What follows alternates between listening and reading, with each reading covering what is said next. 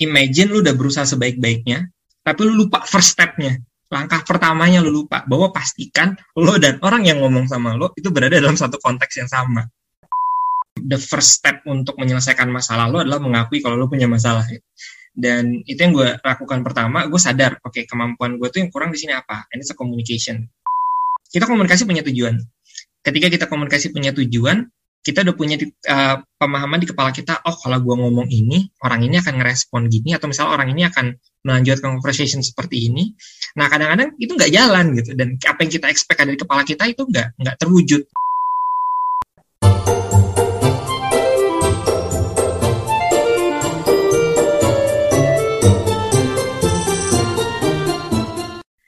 Halo Sobat Disa semua, balik lagi bersama aku Salsa. Nah, jadi aku akan ngebahas topik hari ini bersama salah satu teman yang udah lama banget aku kenal. Dia dulu adalah salah satu best debater ya di Indonesia deh kayaknya. Karena dulu kita kan debat bahasa Inggris. Nah, kakak ini, bapak ini gitu kan adalah salah satu dewa-dewa di debat bahasa Inggris gitu. Kenapa sih itu relevan aku bawa? Karena kan memang debat itu kita belajar berargumen, kita belajar berkomunikasi, kita belajar menyusun logika ya dalam menyampaikan sesuatu.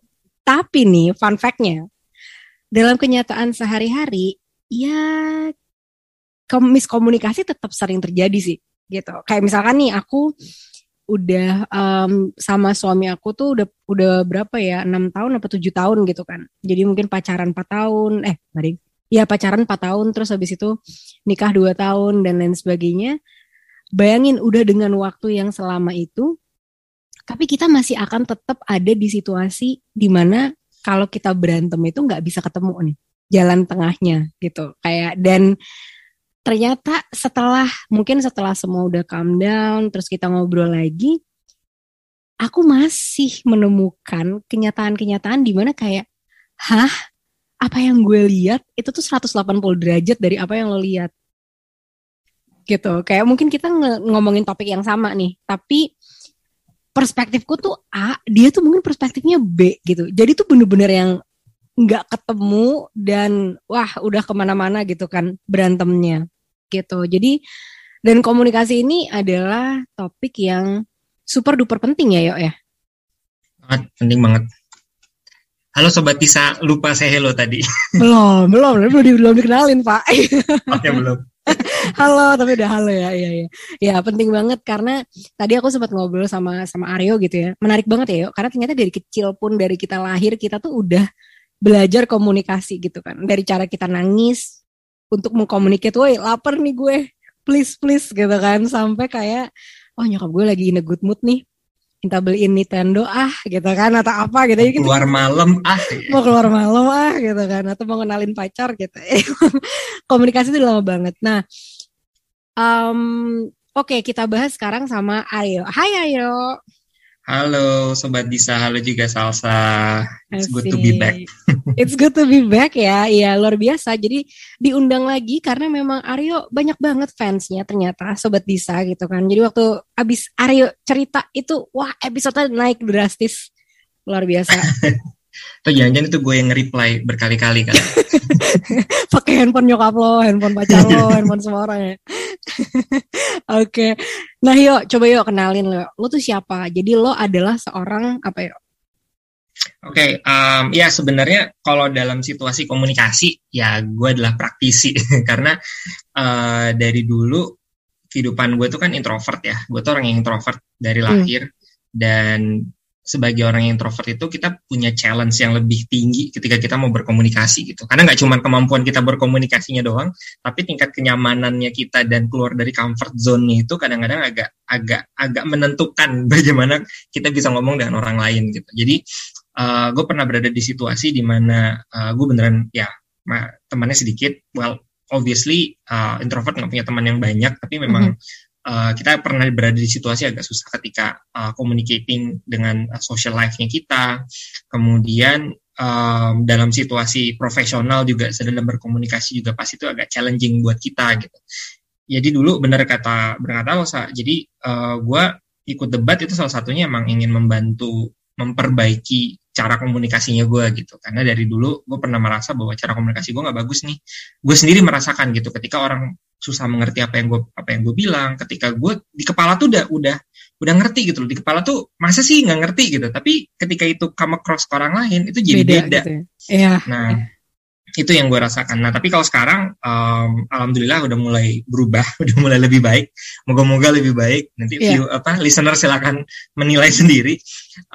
Tapi kalau selain di dunia profesional juga sekarang gue di consultant, kebetulan punya perusahaan sendiri di bidang event consultant, event management.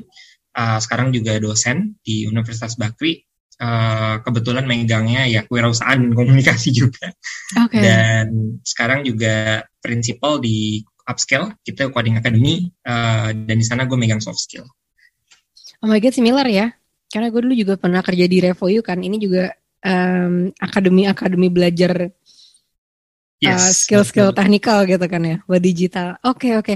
Gila yo, tadi pas lo ngomong gue tuh kayak yang lo bilang lo dosen, gue kayak anjir kita udah tua banget ya. Masa dulu kan waktu kita ketemu kan kita mahasiswanya ya kok. Dan bukan itu, dan ketika gue ngeliat mahasiswa sekarang, gue jadi ngerasa kayak gue pernah di posisi kalian ya. Gila ya, stres juga ya dosen gue dulu ya. Iya. Tapi tadi highlight dari share cerita lo di awal tuh keren sih yo. Gimana lo dan itu amazing ya, Sobat Disa di rumah gitu kan. Karena aku ngelihat Aryo saat di kompetisi dulu bener-bener salah satu debater the best di Indonesia ya menurutku. Jadi pas ngelihat dia di kompetisi, aku nggak akan pernah kelihatan kalau Aryo itu adalah seseorang yang sulit berkomunikasi ya yo. Iya, soalnya ya as always ya, introvert itu kan bukannya kita nggak bisa komunikasi, tapi introvert itu adalah kalau kita berkomunikasi baterai kita tuh habis. Jadi biasa kalau dulu pas lagi debat, kalau kita selesai debat ya gue malamnya harus sendiri. Jadi benar-benar kan yang lain biasanya pada karaoke kemana makan gitu kan. Ya gue mending makan habis itu balik ke penginapan, udah gue istirahat di situ. Jadi kalau gue sih ngerasa ya the first step untuk menyelesaikan masalah lo adalah mengakui kalau lo punya masalah ya. Dan itu yang gue lakukan pertama, gue sadar, oke, kemampuan gue tuh yang kurang di sini apa? And it's a communication. Dan ketika gue tahu itu adalah kelemahannya gue, jadi gue benar-benar fokus buat ngebenerin itu. Jadinya ya, gue tahu apa yang give away my problem ketika misalnya lagi di public atau lagi di depan umum. Gue tahu mana yang bikin orang ngerasa bahwa, oh, ini orang bisa komunikasi atau enggak gitu. Apa sih yang sebenarnya menjadi perhatian orang gitu. Apalagi debat itu kan kompetitif ya, kita nggak boleh kelihatan nggak bisa gitu kan. Walaupun deg-degan juga ya kalau ketemu Mbak Salsa atau semua teman-teman UGM tuh kan serem ya. Nah itu kita latihan di situ, dan itu I practice lumayan sering juga ya, itu di depan cermin ya, untuk karena confidence, kepercayaan diri itu yang jadinya matter. Komunikasi, kepercayaan diri itu intertwine lah, jadi kayak nyambung satu sama lain. Nah, ini keren, karena lo mungkin tipe orang yang bisa reflect dan ngelihat kalau, wah memang nih skill komunikasi gue kurang bagus gitu. Tadi lo juga udah pernah ngasih contoh kan, kayak saat lo mau ngomong sesuatu kok susah sih, apa yang di kepala gue tuh kok keluarnya kok jadinya beda gitu kan. Nah, apalagi sih yuk tanda-tanda dari pengalaman lo dulu ya, kalau sampai lo tuh sadar kalau, oh iya nih gue memang punya masalah komunikasi. Itu tanda-tandanya apa aja sih? Karena kan kadang, I don't know, life goes, banyak challenge, banyak ini. Jadi kan kita juga mungkin kurang tuh yuk waktu untuk benar-benar bisa reflect. Oh ini loh gitu. Yang benar-benar gue tuh ternyata masih perlu improve nih di komunikasi. Itu apa dulu tanda-tandanya buat lo? Oke, kalau pertama yang paling kelihatan itu sebenarnya pasti feedback dari rekan-rekan kita semua gitu. Tapi masalahnya kita berada di kultur Indonesia, kultur Timur, kadang-kadang orang nggak terlalu mau open gitu ketika mau ngasih feedback kita terhadap cara komunikasinya kita atau cara kerja kita atau apapun lah. Nah jadi gue merasa bahwa gue punya kesulitan di kemampuan komunikasi itu dari guru gue. Jadi waktu gue SMA, kelas 1 SMA itu ada satu guru gue, guru bahasa Indonesia, almarhumah Bu Wer, sekarang udah nggak ada ibunya. Tapi beliau adalah salah satu orang yang sosok yang benar-benar ngebantu gue untuk bisa bikin kayak gini. Pertemuan pertama gue SMP juara speech di Kota Bukit Tinggi, ya kota kecil ya, bukan Indonesia. Gue juara speech di Kota Bukit Tinggi itu gue udah ngerasa gue udah jago lah di situ gitu.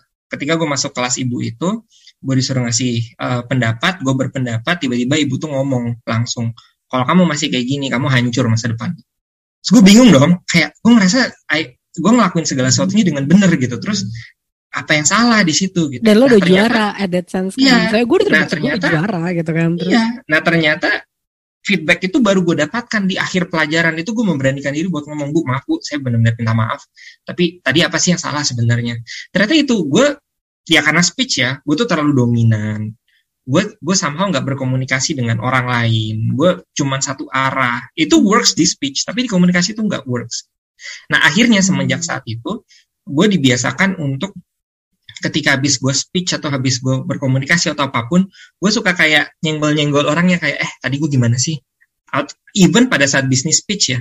Jadi ketika sekarang gue udah lagi menjalankan usaha, ketika gue lagi presentasi, misalnya udah selesai presentasinya, misalnya nih decision maker-nya gue tahu nih siapa, tapi gue tahu ada point of contact-nya yang ada di situ. Gue suka nanya point of contact-nya, tadi dari presentasi gue ada yang nggak jelas nggak sih? Dengan kedok bahwa mungkin gue bisa kasih informasi tambahan yang lo nggak paham. Tapi itu feedback. Nah, itu satu. Menurut gue yang paling penting, yang paling obvious lah. Dan asalkan kita berani minta aja, itu bisa jadi solusi lah buat kita. Itu feedback dari orang lain. Yeah. Tapi yang kedua adalah kita komunikasi punya tujuan. Ketika kita komunikasi punya tujuan, kita udah punya pemahaman di kepala kita, oh kalau gue ngomong ini, orang ini akan ngerespon gini, atau misalnya orang ini akan melanjutkan conversation seperti ini. Nah kadang-kadang itu nggak jalan gitu, dan apa yang kita expect dari kepala kita itu nggak terwujud. Itu yang tadi ya, internal giveaway-nya adalah ketika kok gue udah ngomong ini orangnya masih nggak ngerti ya. Itu yang kedua, yang tadi udah kita sempat bahas.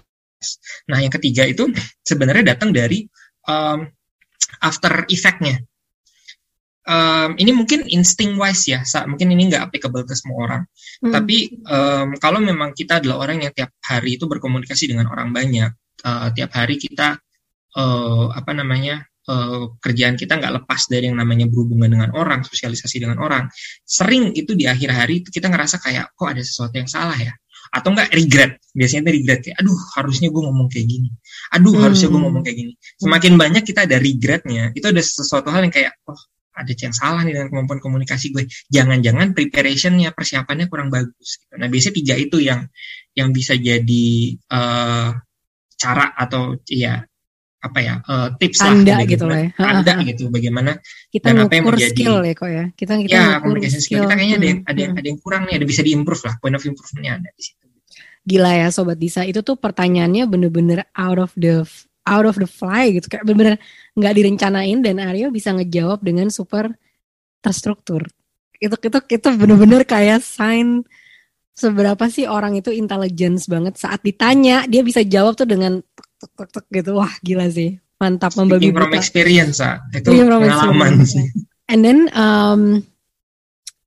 dan juga gila, ini ngingetin banget ya Yo. Maksudnya kayak kalau gue lihat gitu teman-teman debater gue gitu, atau juga dulu gitu kan gue waktu mahasiswa gitu, gue kayak suka ngerasa gila, gue kayaknya kalau di debat bisa-bisa aja ya ngomong, menyampaikan maksudnya menyampaikan suatu message dan lain sebagainya. Tapi kalau gue berantem sama temen gue, atau gue berantem sama pacar gue gitu kan, sama mantan dulu gitu kan, misalkan kayak kok nggak kena ya gitu. Tapi gue baru sadar tadi pas lo ngomong, karena ternyata memang beda gitu kan. Dan komunikasi itu beda lagi nih, ada yang one way. Yang one way tuh kita masih bisa in control lah Yo. Lo masih bisa rencanain kan, biar bisa ada engagement dari orang, lo nanya pertanyaan atau apa kayak gitu kan. Nah tapi itu akan kompleks banget saat komunikasi udah two way, atau 3 ways, atau 4 ways. Nah di situ yang sebenarnya tantangan banget gitu lah Yo. Dan dalam situasi yang one way itu kita banyak terbantu sama rules.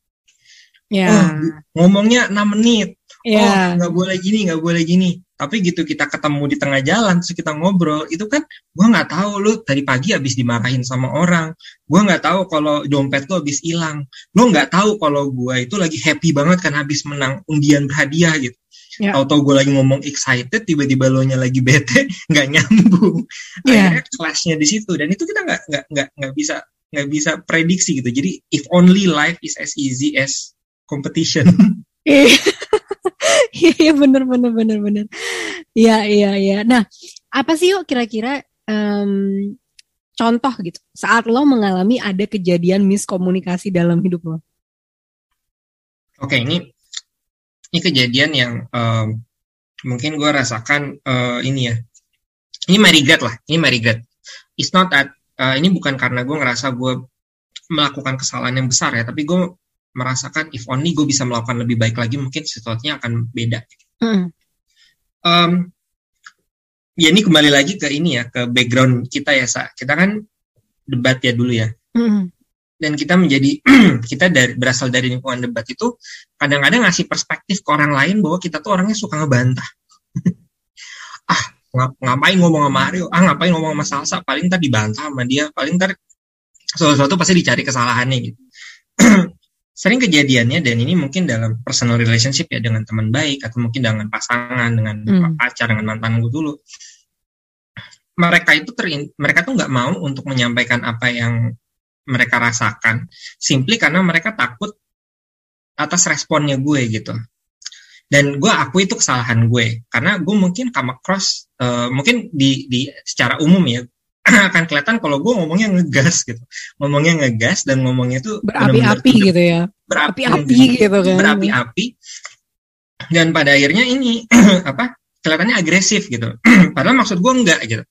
Tapi pada saat yang bersamaan gue pun merasakan bahwa kayaknya gue memang jarang memberikan kesempatan untuk orang lain untuk coba utarakan dulu semuanya gitu. Gue suka pushy gitu. Nah, akhirnya apa yang gue rasakan pada saat itu adalah kemampuan komunikasi itu juga perlu kontrol. Dan yang pernah kejadian dulu, yang sangat spesifik, yang sangat gue ingat adalah gue berada di situasi di mana gue tidak memahami konteks orang yang ngomong sama gue. Dan akhirnya ini kan jadi salah satu harus duluan nih. Either orang itu cerita, gue lagi kayak gini nih, atau kayak masa lalu gue tuh kayak gini loh, makanya gue tuh jadi kayak gini. Atau gue nya harus kayak, sorry bentar deh, lo ngomong kayak gini itu karena situasionalnya lo ngerasa terinvalidated, atau ada hal lain yang gue masih tahu, biar kita bisa sekonteks, biar kita bisa satu on the same page gitu. Tapi nggak ada di antara kita berdua yang ngelakuin. Akhirnya kita berantem hebat, akhirnya kita kita nggak saling memahami. Kita tahu apa yang kita bilang, tapi kita nggak tahu di belakang apa yang kita bilang itu sebenarnya ada maksud lain gitu. Di balik kemarahan itu kan sebenarnya ada pain-nya gitu, ada trauma, hal-hal yang lo rasakan, dan itu nggak terkomunikasikan. Mungkin gue akan ngerti dengan lebih baik kalau misalnya gue tahu, dulu kayak gini, dulu pernah berada di abusive relationship, gue pernah berada di situasi yang traumatik. Mungkin gue akan paham, that's where the anger come from. Dari sana lo kemarahannya muncul gitu.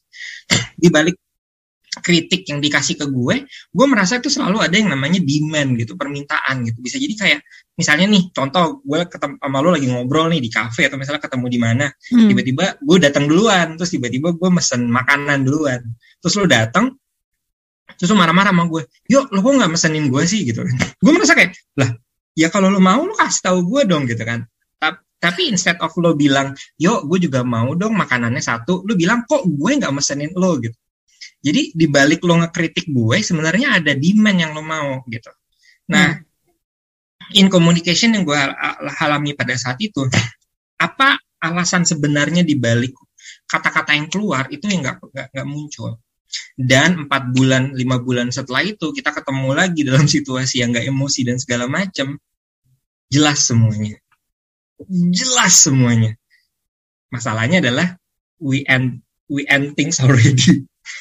Dan mungkin kita berdua udah saling move on dengan hidup masing-masing, jadinya ya akhirnya jadi regret aja gitu. Jadi kayak sayang banget ya dulu kenapa gue nggak lebih mencoba memahami gitu. Dianya juga ngerasa kayak kenapa dulu gue nggak lebih berani gitu, kenapa sih gue terintimidasi gitu. Nah itu yang pernah terjadi dulu, dan itu menurut gue hits me hard, karena imagine lu udah berusaha sebaik-baiknya tapi lu lupa first step-nya. Langkah pertamanya lu lupa, bahwa pastikan lo dan orang yang ngomong sama lo itu berada dalam satu konteks yang sama. Lu bayangin lu udah bikin, lu masak, lu udah bener-bener semua instruksi lu ikutin, cuma kendalanya satu, lu nggak nyiapin kompornya dari awal gitu. Tiba-tiba pas udah mau masak di akhir kompornya nggak nyala, kan sakit hati ya. Gila, gue baru banget ngalamin kejadian yang sangat mirip banget yuk. Jadi kayak gue pulang kerja. Jadi kan kantor gue sekarang itu sekitar 200 kilometer dari rumah gue. Nah, jadi gue nyetir nih kan, kayak 1,5 jam kayak gitu nyetir, balik nyampe rumah. Capek kan, yuk, pasti kan capek banget ya. Terus habis itu gue makan sama si suami gue. Terus kita duduk nih, kan udah nih gue kayak baru nyampe, man this is kayak the end of the week gitu kan. Kayak gue capek banget, terus kita baru duduk, tiba-tiba dia ngomong kayak gini sama gue. Lu tuh ya, tadi lu nyuruh gue transfer duit, lu tuh gak nanya apa kalau gue tuh punya duit atau enggak. Dia ngomong kayak gitu. Wah, gue nggak tahu kenapa ya emosi gue anjrot ke ubun-ubun karena gue tuh jadi gini, perasaan gue tuh adalah satu, lu nuduh gue kalau gue itu mau make duit lo dan mau menggunakan kayak gue mau misuse lo gitu, gue mau misuse kondisi finansial lo gitu kan. Gue langsung marah gitu loh, kayak the first thing yang come across gue itu gue langsung marah banget. Yang hal gue lakukan kedua, gue buka handphone, gue lihat lagi chat gue sama dia. Terus gue bilang, gue udah nanya, lu bisa bantuin gue apa enggak? Kalau enggak kan lu tinggal bilang sama gue, kalau enggak gue nggak bisa bantu. Kenapa sekarang lu nuduh gue langsung, lo nggak ngecek gue punya duit atau enggak gitu kan? Terus gue kayak yang, gila sih.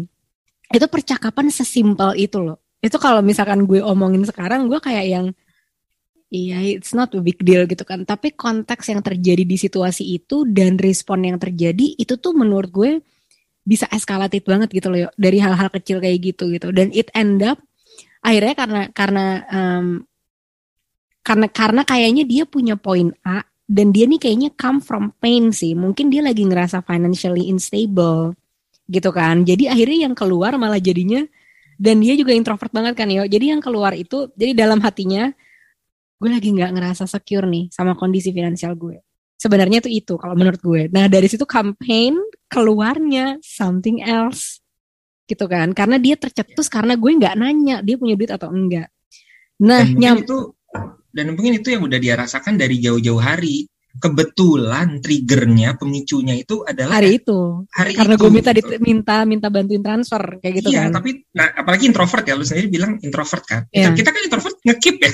Kita ngekip suatu saat boom. Iya makanya. Nah itu dia gitu kan. Terus gue terus langkah ketiga gue lakuin, gue transfer balik langsung duitnya kan. Kayak apaan sih, masa cuma gara-gara kayak gini doang gitu.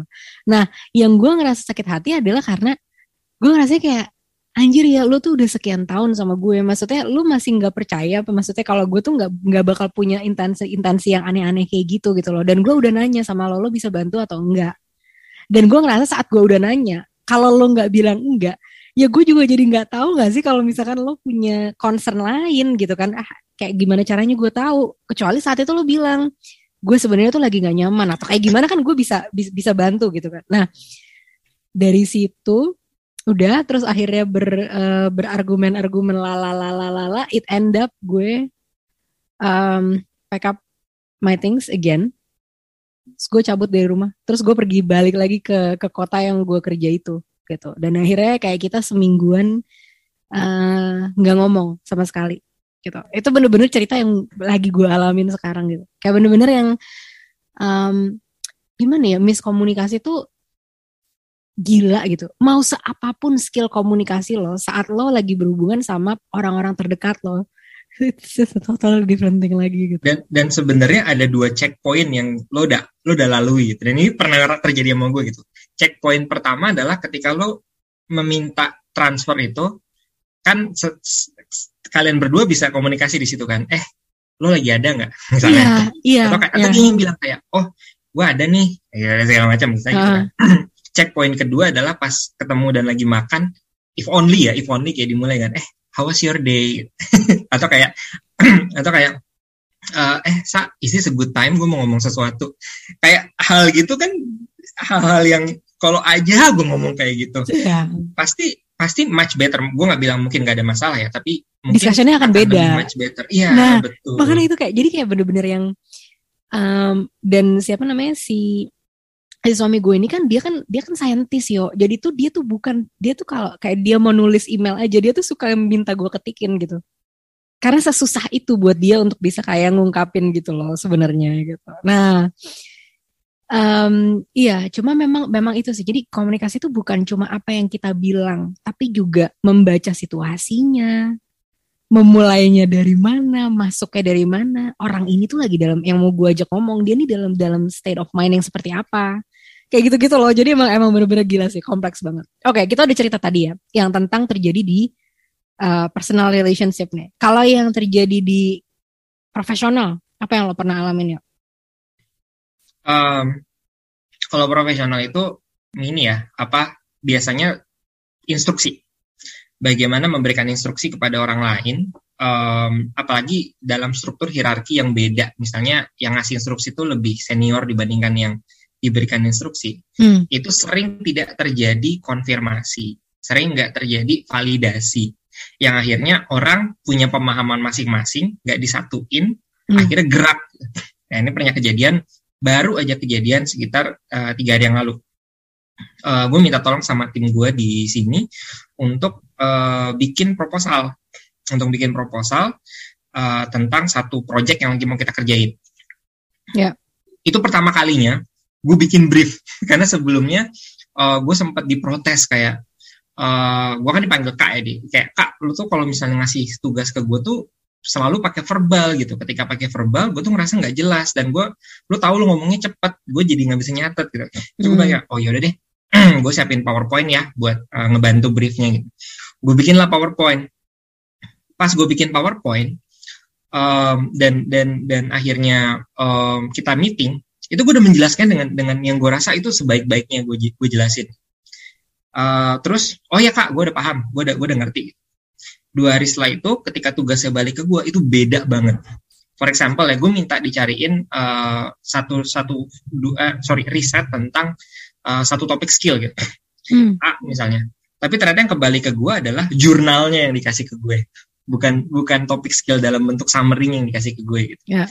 Nah, akhirnya gue one lagi, gue nanya, sorry, kemarin tuh ada yang nggak jelas ya dari penjelasan gue soal ini. Akhirnya bilang, iya Kak, sebenarnya gue ngerti maksud lo apa gitu. Tapi ketika gue lihat lagi dari PPT-nya, itu kelihatan kayak gue jadi ngeblank, gue jadi lupa sama apa yang udah lo sampaikan. Akhirnya gue fokus sama PPT-nya. Sementara di PPT-nya kayaknya agak beda dengan apa yang lo sampein. Nah, akhirnya di situ gue ngerasa lagi tuh bahwa kalau tadi ini permasalahannya adalah di depan kita nggak ngecek orang itu lagi ngerasain apa gitu. Nah yang masalah gue yang kedua ini di belakang gue nggak ngecek. Kita udah ngomong nih 30 menit, kita sama nggak nih pemahamannya? Jadi akhirnya setelah gue berusaha semaksimal mungkin untuk memahami kondisi orangnya sebelum gue berkomunikasi, gue melakukan kesalahan yang kedua. Gue nggak ngecek di belakang apakah selama prosedur komunikasinya terjadi, kita gitu punya pemahaman yang sama nggak sih gitu. Gitu, itu baru 3 hari yang lalu tuh. Akhirnya kebuang tuh 2 hari. Akhirnya kita mesti ngulang lagi dari awal, and it's a bit of loss lah buat kita karena ya itu kan ditunggu ya sama klien. Akhirnya ya udah minta maaf. Ya akhirnya kita mulai lagi. Oh my god, ya. Tapi kayak tadi dari 2 cerita kita itu benar-benar menggambarkan betapa simple tapi kompleks banget gitu ya komunikasi itu gitu ya. Kayak ada beberapa check-ins-nya tadi, terus memahami di awal, memahami lagi di akhir, kita on the same page atau enggak, dan lain sebagainya kayak gitu.